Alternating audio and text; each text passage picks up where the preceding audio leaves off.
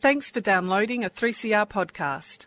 3CR is an independent community radio station based in Melbourne, Australia. We need your financial support to keep going. Go to www.3cr.org.au for more information and to donate online. Now stay tuned for your 3CR podcast. Oh, welcome. You're listening to Living Free Show on 3CR Community Radio, 855 kilohertz on your AM dial. Thanks to the Ruminations crew for highlighting issues around rooming houses and homelessness. Hi, my name's Bill. For the next hour, my guest will be sharing his journey of recovery from compulsive gambling, compulsive overeating, and compulsive sex and love addiction.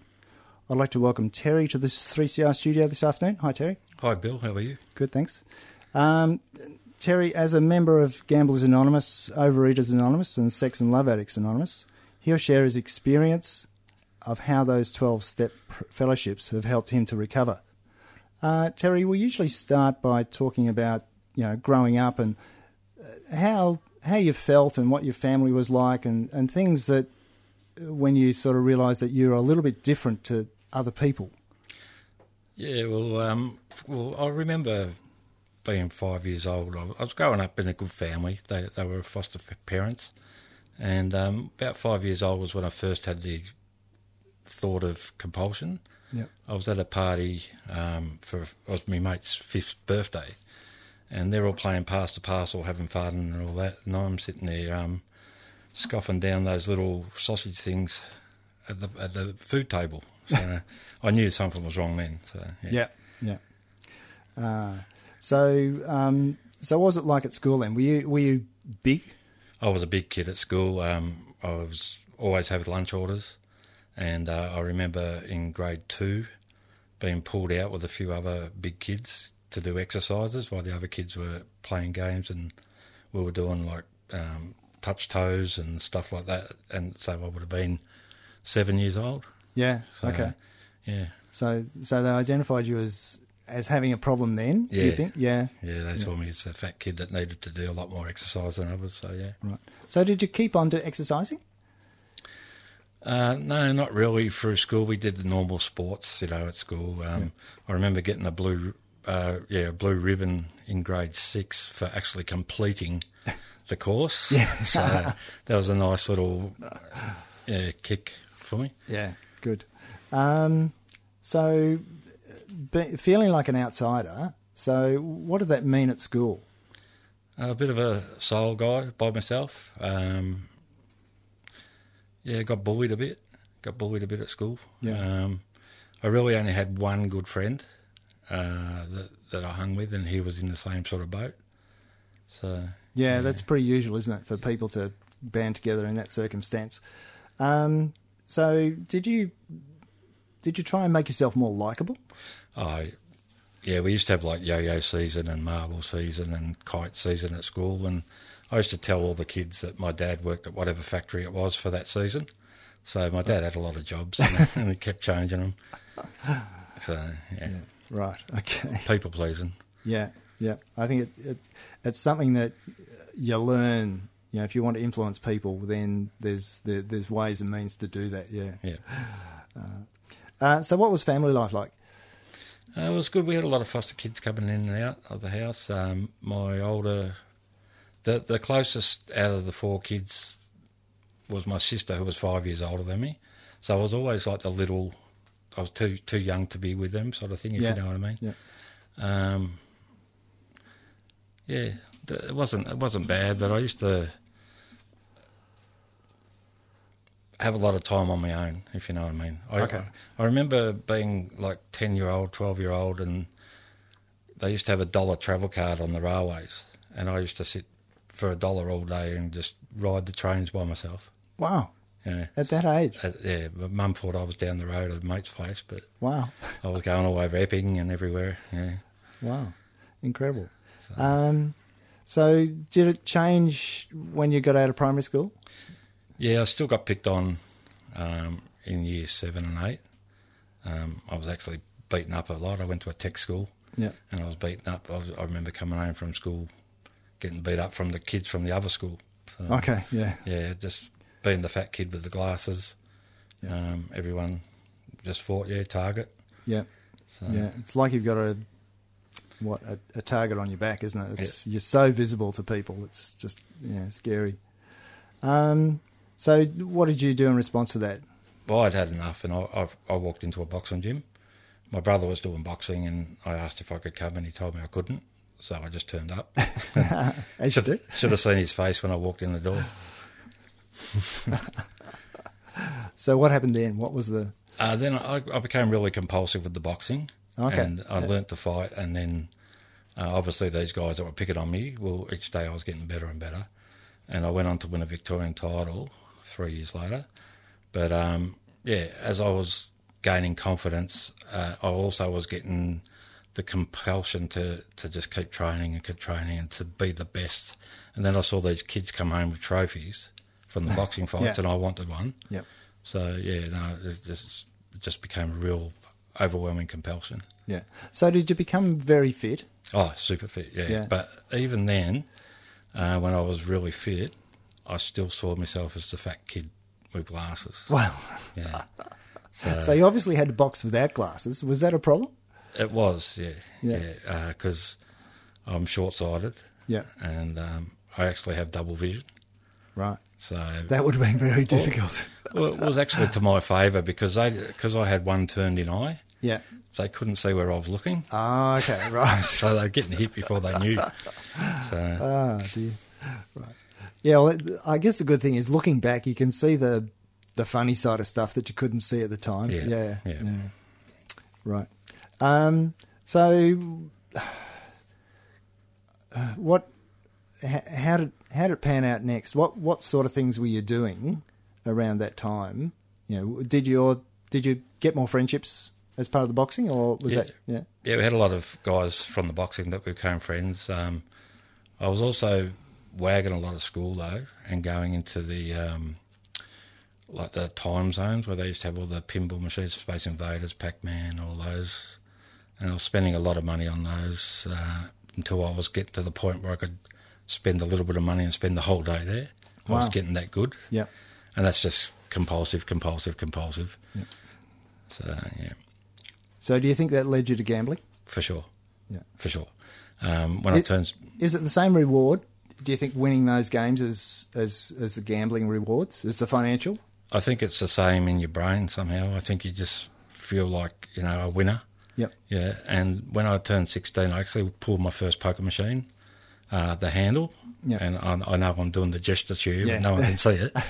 But it was like a 1-2 ka-ching sort of thing, and I will never forget that. It was like the best thing that ever happened to me. Yeah. Well, it was the worst actually, but it felt like the best. It felt like the best. Yeah. I can remember the first time I went to the pokies as well, and it was that funny thing where you felt you had control because you had control of the lever. Yeah. But I didn't get addicted, obviously. Yeah. So, how did you? Because you're only 16 at that point. So, how did you get into a venue? I was a pretty big 16-year-old. Yeah. I was like 6'1", pretty solid from the boxing. So I passed for 18 easy. Yep. Yeah. So. Okay. Back then you didn't have to have ID or anything like that. Right. You just had to sign your name. Yep. So how did you get money to gamble?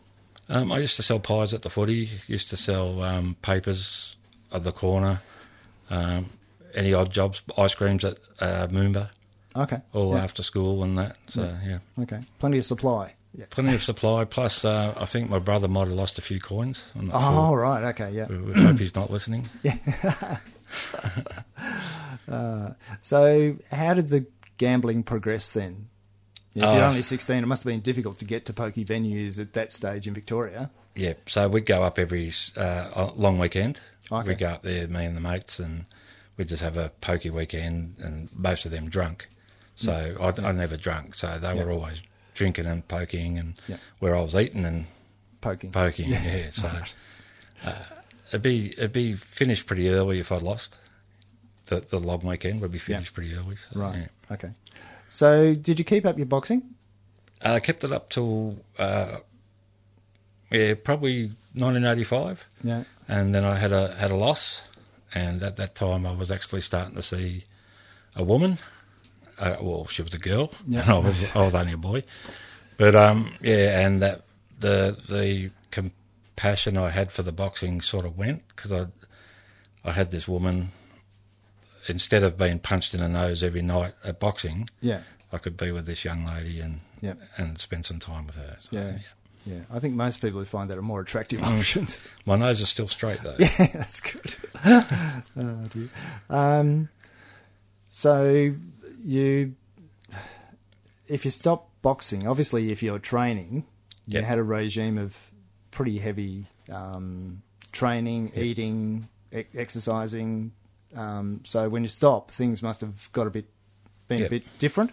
I'd have to say, Bill, the thing that kept me on track was that I was home with my mum. Oh, okay. And she did my cooking. All right. Yeah. And made sure I ate what I was supposed to eat. Yeah. So once I stopped all that and I was out and about, I just picked up everything. I was just, partying, eating. I remember having my first pizza that I bought myself because my brother used to always come home with pizzas and that. And I always wanted that Hawaiian pizza I could eat on my own. Yep. And I bought it from Brania Pizza and then ate it in the bus stop. And even to this day, at 50 years old, to have a pizza in the bus stop is awesome. Yeah. Yes. I guess the other thing, I guess, is that you've got a bit more time. If you're not training, not working. Not working. You've got a lot of time. So how'd you fill your hours? Fill my hours when I wasn't working? Yeah.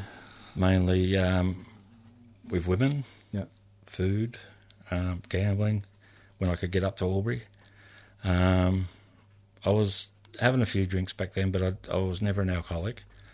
It was just too much time. They say idle hands is the devil's playground. Yep. Just get myself into trouble, and as a result, one of the young ladies I was hanging out with got pregnant. So I was a young father. Yeah, so, yeah. That's a change of life. Big change, and, I went out and got myself a job so I could support the family, and, went and joined the railways. Okay. Yeah, which is good. There's no addicts in the railways. Yes. So, did you get married? Didn't get married, but we moved in together. Yeah. We moved in together very young. She was only 17. I was 18, 19. And, I was working at the station, and I went to work one day and came home, and there was a nice little rug for me to sleep on, and that was all that was left in the house. Goodness. Yeah, so she done a runner, and I didn't know where my baby was, and all I wanted to do was find where he was. Yeah. And, moved back home with my parents. Okay. Yeah. So how long did it take you to re-establish connection with your son? Pretty much the next week. Okay. She contacted me, told me where she was, and I was then on visitation with my son. Right. And then sometime around that time, he got taken off her, and my mum was a foster mother for 50 years, and by accident he ended up in her care. Wow, that's amazing, isn't it? Yeah, and that's where I was living, so that was just a blowout. Yeah. So, when you say a blowout, why was it a blowout? Because he had to come in as mum being the carer, but he saw his dad there all the time, and had to watch his dad walk out to work and not take him, and I had to ask permission to actually take him to the park and stuff like that. So right, okay, yeah. So how old was he at this point? He would have been 2.5. Okay, 2.5. So I must have been nearly 20. Yeah. Okay. Hard times. Mm. And so, what was it like living back at home as effectively a parent and a grown up? Yeah, my dad had just retired, so it was a little bit hard because you had 2 roosters in the house. Yeah. It was Dad's house and demanded the respect he deserved, and I was a very immature 19, 20-year-old doing shift work, coming home at all hours, where Dad had worked hard all his life and really deserved the retirement and the peace and quiet. Yep. So, it was a bit standoffish. A couple of times I saw smoke coming out of his ears. So. Yeah. At least you realise that. That's, Yeah. That's half the problem, I think. Yeah. So, what happened with the gambling then? Did that it obviously progressed? So you're now sort of 20-ish. Yep. So what's gambling like? At the time, I was into my career, but every single time we had off, we were up in Albury. My wife, well, she was my girlfriend at the time, but my future wife and I, and her parents. So every long weekend we were just up in Albury blowing everything we'd earned anyway. So wow, living at home, making a lot of money between us. We had lots of money, so yeah. So she obviously had a problem gambling as well. She did, yes. Yeah. I won't say she still has, but she has. Yeah. Okay. Right. Okay. So did you get married? Yes, we got married. She got pregnant. I get pretty good at that, but she got pregnant, and I decided to ask her dad if she could marry me, which he said yes, and then I asked her, and she said yes, and we had a shotgun wedding, like we had it all arranged within three months. So she got married pregnant, and we lost that baby in the October of that year. We got married in August and lost the baby in October. So it was actually grand final day. So. Right. That must have been pretty devastating for both of you. Yeah. And I still think it is. Like, I still go down to the cemetery, put flowers every anniversary. Yeah. And I'm sure she does turn up there too. I don't speak to her, but I'm sure she does too. Okay. You're listening to Living Free on 3CR, 855 kilohertz on your AM dial, and 3CR on digital radio. Podcasts of 3CR Living Free shows are available on their website, 3cr.org.au/living free, and also on iTunes. Other 3CR podcasts are also available. If you have a question or a comment about the show, then you can call the station on 9419 8377 or send us an email at 3crlivingfree@gmail.com. I'm talking to Terry, and we're talking about gambling addiction, overeating addiction, and sex and love addicts. So, Terry, we were talking about the fact that you got married when you were about 19, and do you want to... Yeah, I was actually 22. Oh, sorry, 22. Sorry, yeah. My wife was 19. Yeah. We got married. We had the baby was stillborn, and we went through a lot of grief there.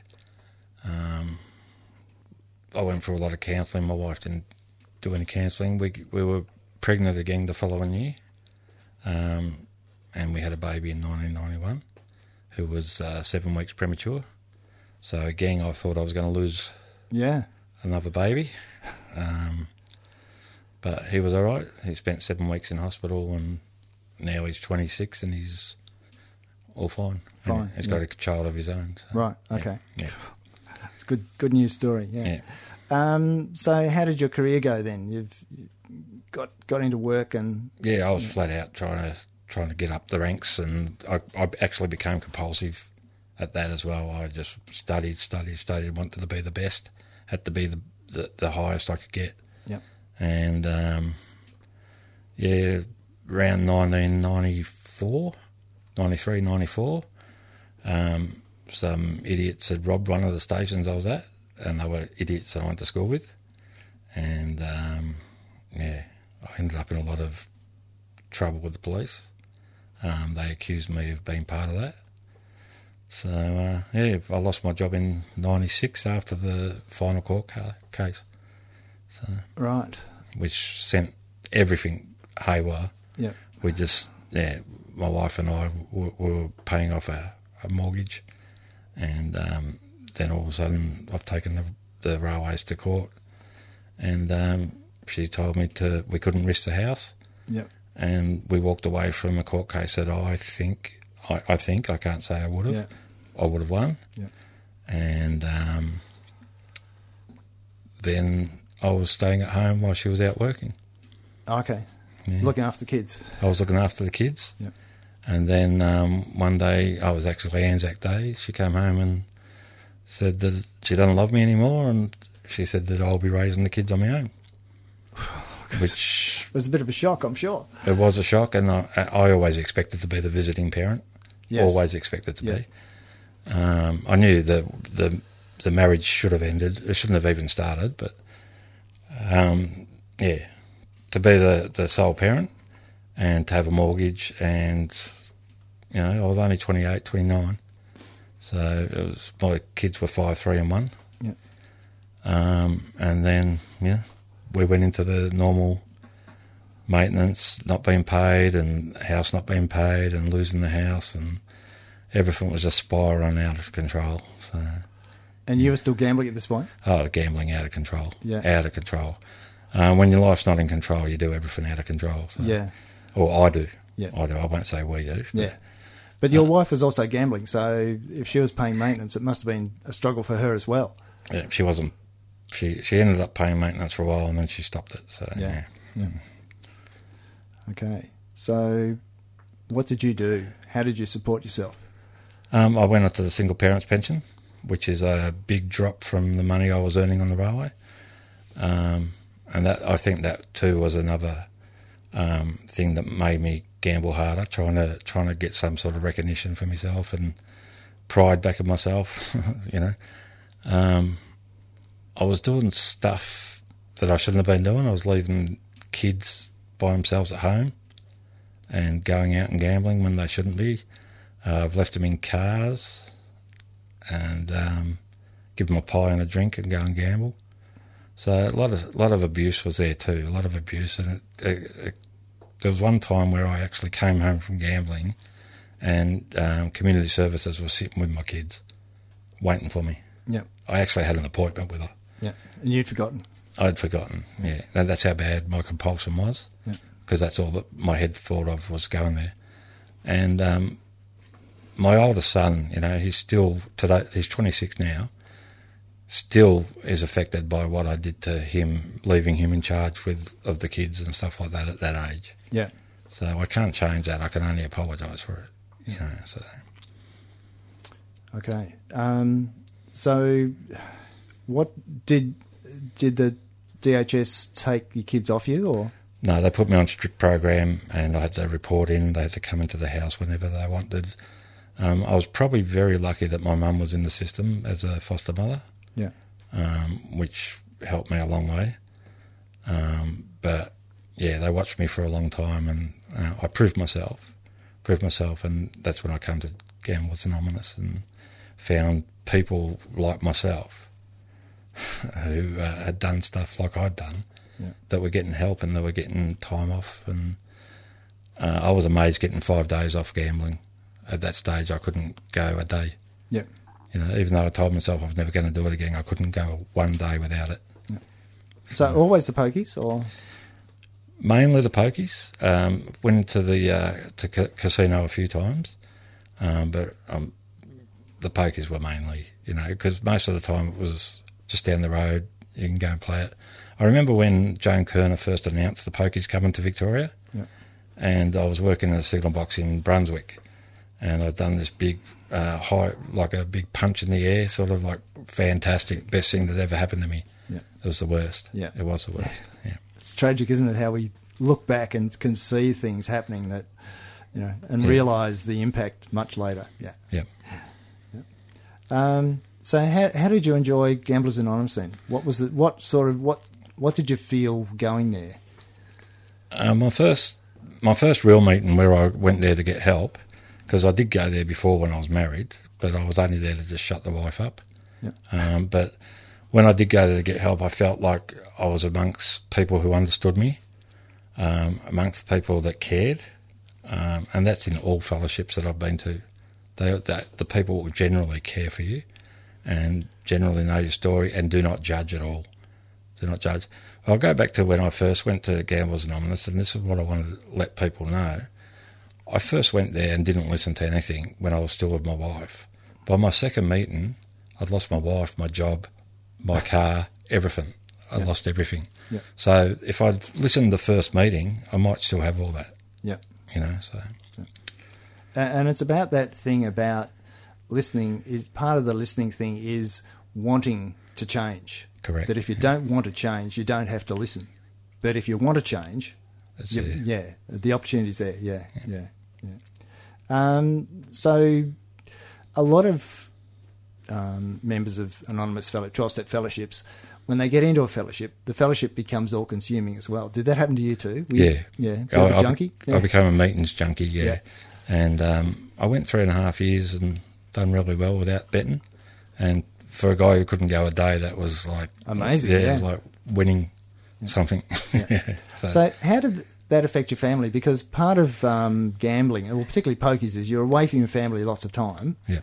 And then you get into Gamblers Anonymous and you're away from your family lots of time going to meetings. So yeah, and that's why I started up a day meeting, because my kids were at school by then, and I selfishly started up a day meeting so I could go during the day. Yep. And I also knew there'd be shift workers and, women in the same position as me with children that would want a day meeting, and a lot of people couldn't get out from their husband at night as well. So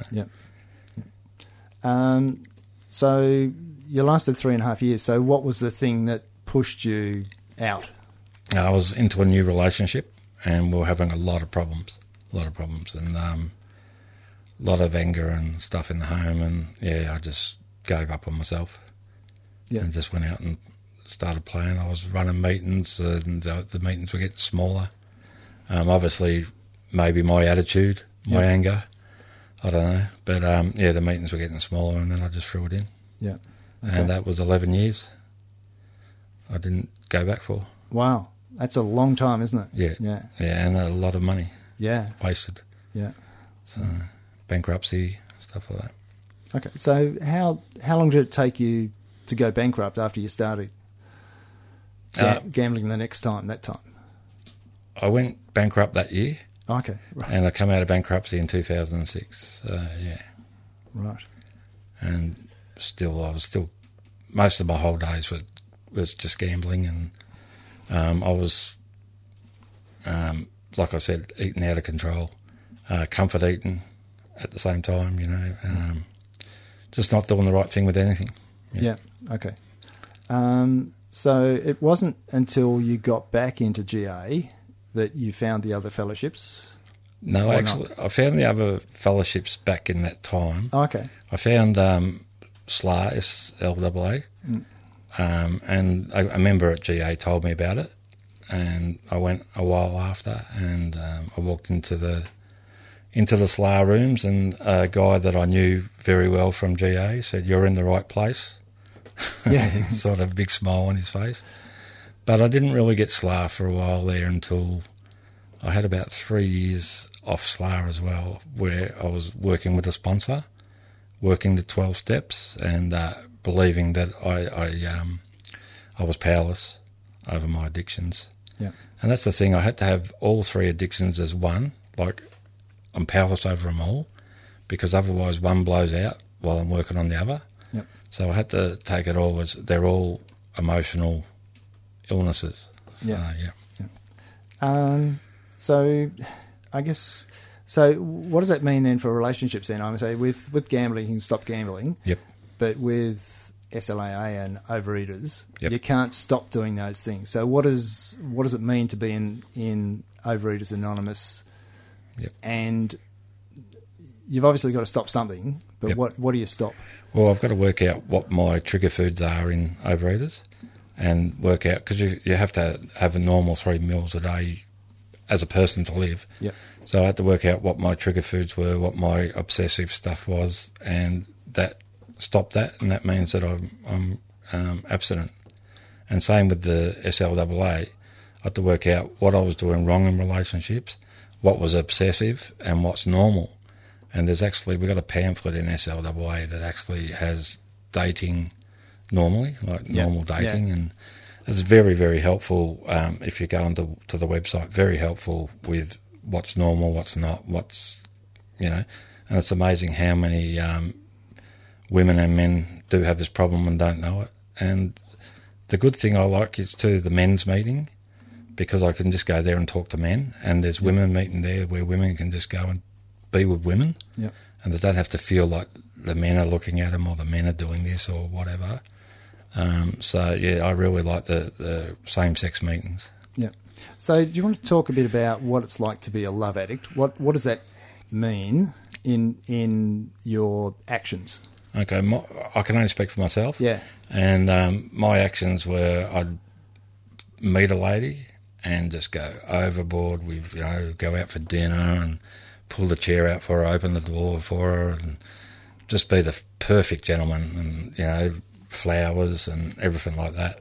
And that'll last about 4 weeks. And then it was like, okay, you've got this, you've got that. Oh, I don't like this. I'd be picking at her. And then I'd be walking away, and all of a sudden she's been spoilt for 4 weeks and, wants that again. Yeah.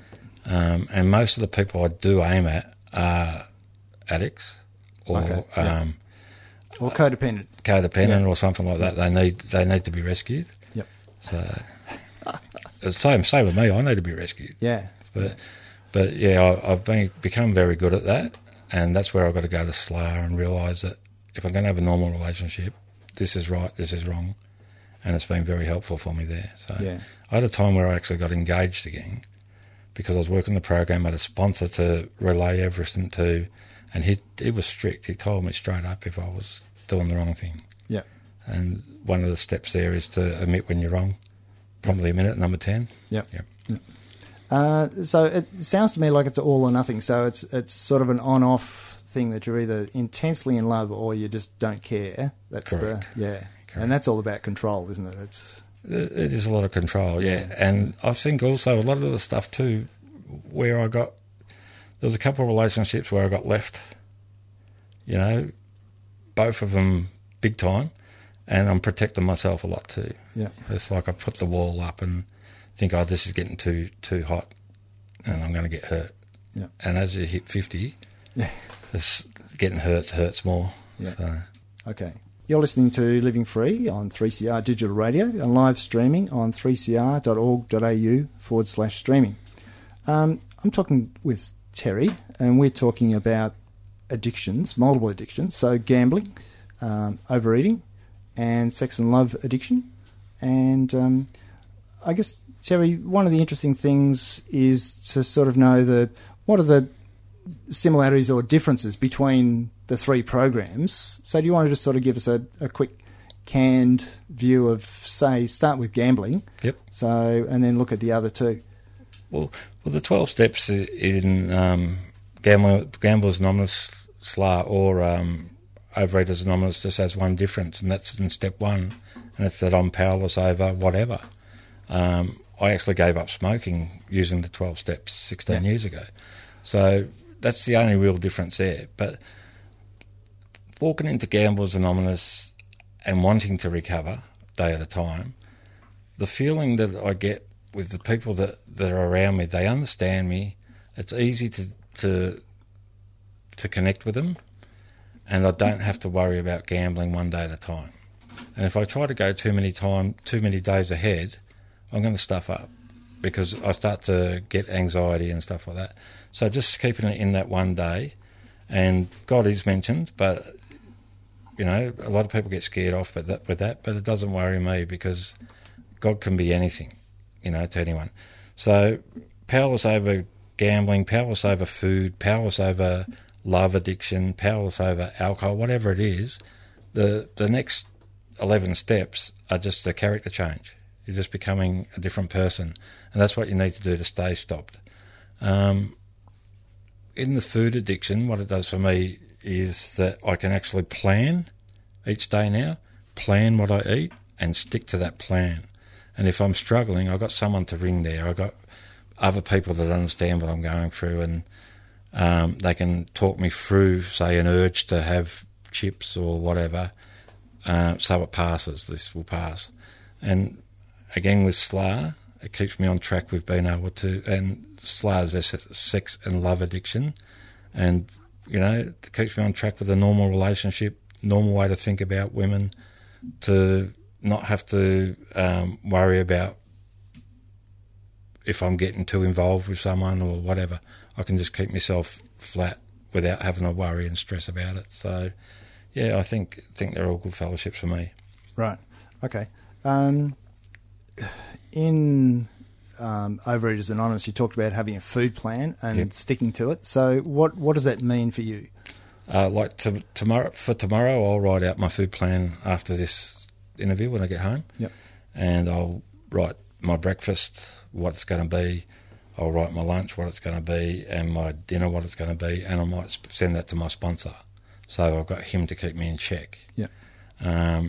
If there's any extras, I'll put down the extras. Like, say I did pick up an apple when I haven't got an apple written down. Yep. But then the following day I might put that apple in to my food plan because I must have been hungry or I must have wanted it for some reason. But it's keeping it a normal. It's not a diet club.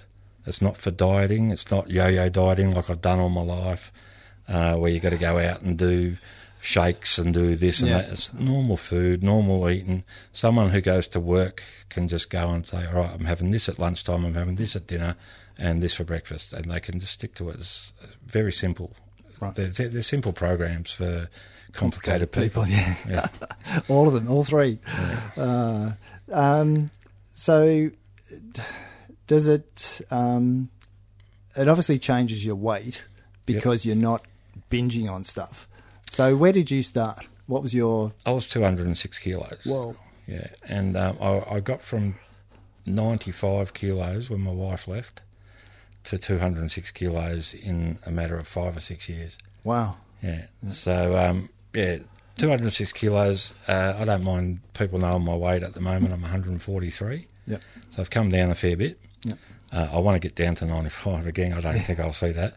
But a comfortable weight for me would be 110. But I don't need to diet because every time I diet, it goes so well. Yeah. And then when you get off the diet, you're back up again. Yeah. With this, you're eating normal food. You're not having to, weigh this and go into that and, shakes, whatever. Yeah. So this is just normal food. You can prepare say a steak and some veggies yourself and just do it. And all the other people in the group are doing that, and they're all just normal people from all walks of life. Yep. So sharing experience, that's it, sharing experience and really generally caring. They do. They all generally care. I haven't met a nicer bunch of people anywhere. Yeah. So it's really good. Yeah. So if you're not controlling it. You're just trying to keep it from getting out of control. Is that the... Yeah, I don't need to control it. I need to just keep to it and make sure that I don't go out of control where I might... if I miss my meal plan, well, then I haven't got a plan. If a pilot's going to America, he has a plan. Yeah. If he doesn't have the plan, he's going to go off course. Yep. And I'm the same. If I don't have a plan, I'm going to go off course because I'm going to see those dim sims and think, geez, I'm hungry. Yeah. And just grab them. Yeah. But if I've got a plan, I can say, geez, I'm hungry, I'm going to have that salad roll. Yep. So, yeah. Okay.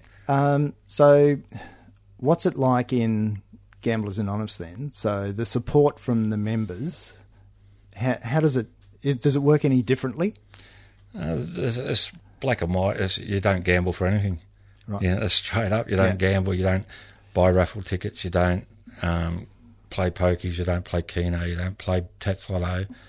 You do that and you're doing well. You do that for 24 hours and you've got one day off, and they're very supportive because all walks of life again that have played horses, that have played lotto, that have just done bingo, and they're all in the room together and you will relate to someone who's going through the same as you're going through. Yeah. And no one, I think once or twice I've come through with religious people. Yep.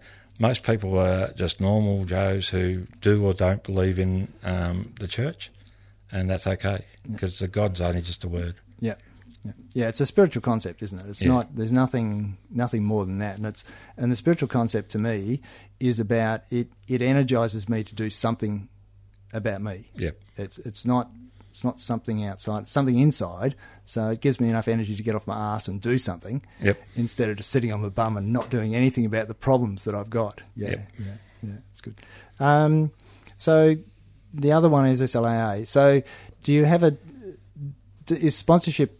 Obviously, sponsorship in OA is a is on more contact because of the food plan thing. So is that the same in SLAA? Do you talk about as regularly with the sponsor? Yeah, you'd speak with the sponsor, but with SLAA, you've got 7 questions that your sponsor sends you one day at a time. Yep. And you answer them, and that's how you work out what your bottom line behaviour is or your bad behaviour is. And then from there you do another 30 questions, right, where in that 30 days you won't act out. You can't act out, or you go back to the start. So that gives you 37 days of sobriety already. Yep. And then you work with your sponsor on step 1, 2, 3, and go like that. So it's not hard. It's just the first 7 questions is just working out what you're doing that's not normal. You know, like normal people have relationships, normal people meet people, normal people go on dates, you know, but we've got to work out what we're doing not normal. And if I'm running from every person that I date after 3-4 weeks, that's not normal. Yeah, that's not normal at all. Yeah. So a lot of it's about honesty. Yep. So being honest with yourself and being honest with others. So do you find that easier today to acknowledge your behaviour? I do, and most people I meet know that I'm in all 3 fellowships. Yeah. And it's amazing how much respect I get.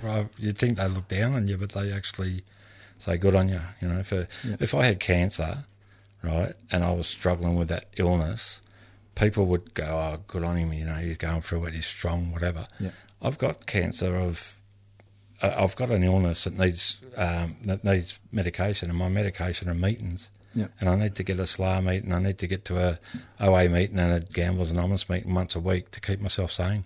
Yeah. So. Yeah, exactly. So what's the sort of thing that you'd say to people who, like you, who are doing stuff they don't particularly want to do and don't really understand why they're doing it? You know, what would you say to them? Maybe have a look on the websites or give someone a call at one of the fellowships and just talk to someone and see if it's for you. I know in Overeaters Anonymous they actually say come to 6 meetings before you decide if it's for you, and just check it out. Check out Gamblers Anonymous, or if you whatever you relate to. They're all the websites. If you Google them, they're all there. Yeah. So and I think you've got some numbers for them at the end as well if you want to call them. Yeah, we have. The other one was, what about family and friends, people who know gamblers or know sex addicts or know overeaters? Yep. Are there fellowships for them? Yeah, there is. There was a fellowship for Gamblers Anonymous called Gamanon, but I think that's just closed. But I know for SLAA and OA there is a family and friends connection, like Al-Anon is for alcoholics. Okay. But I'm sure through the radio station they could find out where they are, or on websites or whatever. Yeah. But I think it also helps for the partner or the kids or the parents of the addict to find out why they're like that, and to know why they're like that.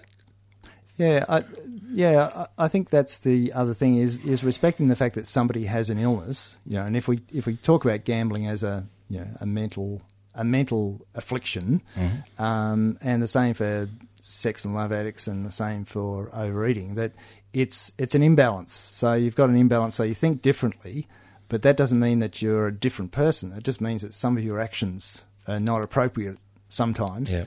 And respecting that those people have enough problems without someone, shunning them, scorning them, whatever, allows them to be part of society again instead of having to keep on hiding. Because I think one of the things about the addictions is the denial, I don't have a problem, nothing to see here, until you get into recovery, and then you want people to know about it so that it stops being this hidden problem. Yeah. Yeah. That's it. Yeah. And that's the best thing I ever did was tell my mum. Right. Yeah. So, yeah. So, talking about your family then, so you're still in contact with your kids, obviously. Yep. So how do they feel? Have they got problems because of your past behaviours, or are they reasonable? My daughter has lived with me since she was 1, and she's now 22. So she does have problems from my addictions. Only a few weeks ago, she said to me that, because I said, why aren't you dating any guys? And she said, oh, well, they're all like you. And that killed me. Yeah. And I said to her straight up, there's guys marrying women every day. So they're not all like me. There's plenty of real guys doing the right thing by their woman. And that's when I realised she needs to get some help for what I've put her through for 22 years. Yeah. My 26-year-old son, very angry.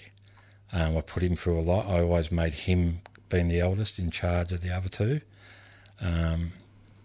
He's a good worker. He's same with me. He does get compulsive, and he drinks a fair bit too. So that's up to him. I don't know how much he drinks. That's his own problem. That's what he chooses to do. Yeah. But, I know I affected him. I know that I would really, when I was in the addiction, wasn't there for him as I should have been. But I can't change that. I can only change the future one day at a time. I've done my apologies. I've told him where I was at. And I think my son, now that he's got his own son, is trying to make relationships with me again. Yeah. And starting to realise what I went through as a parent, because he's now a parent. So hopefully we get closer. Yep. We get closer. My middle child, he just keeps to himself. He's like a quiet person. My daughter still lives with me, so yeah, we'll deal with everything one day at a time with her. Yeah, right. Okay.